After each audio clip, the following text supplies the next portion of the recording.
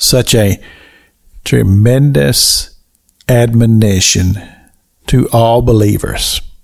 Mark chapter 13, and we come down to verse number 11, and he begins to talk about, he said that they can possibly lead you to a place where they're going to deliver you up to stand trial, or maybe even to persecute you or to kill you.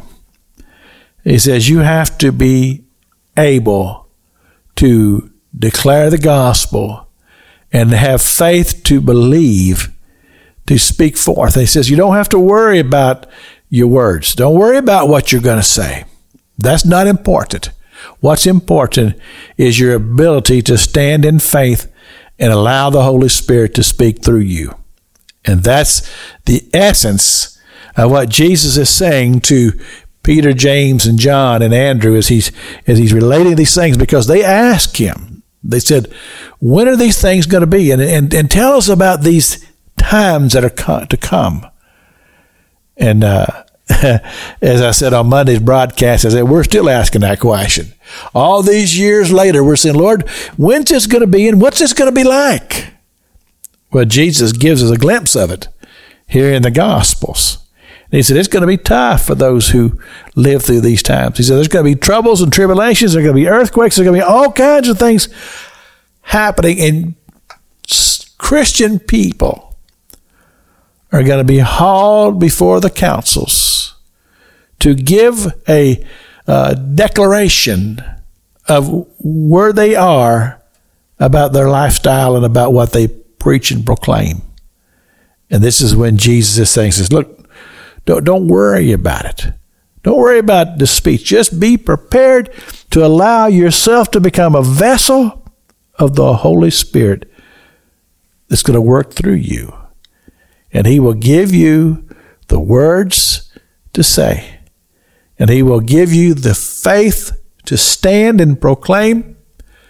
Even if you say, well, if I speak out and I proclaim my faith, they might kill me. And Jesus is saying you need to be prepared to lay your life down for the gospel. And you see, you say, well, there are going to be some who won't have the boldness to do that. And I would say, that's a shame. Because the truth of the matter is, if there is hope, it's in faith. It's based in faith.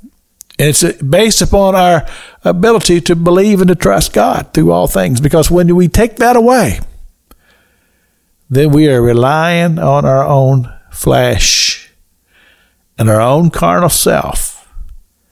And the flesh and the carnal will fail you.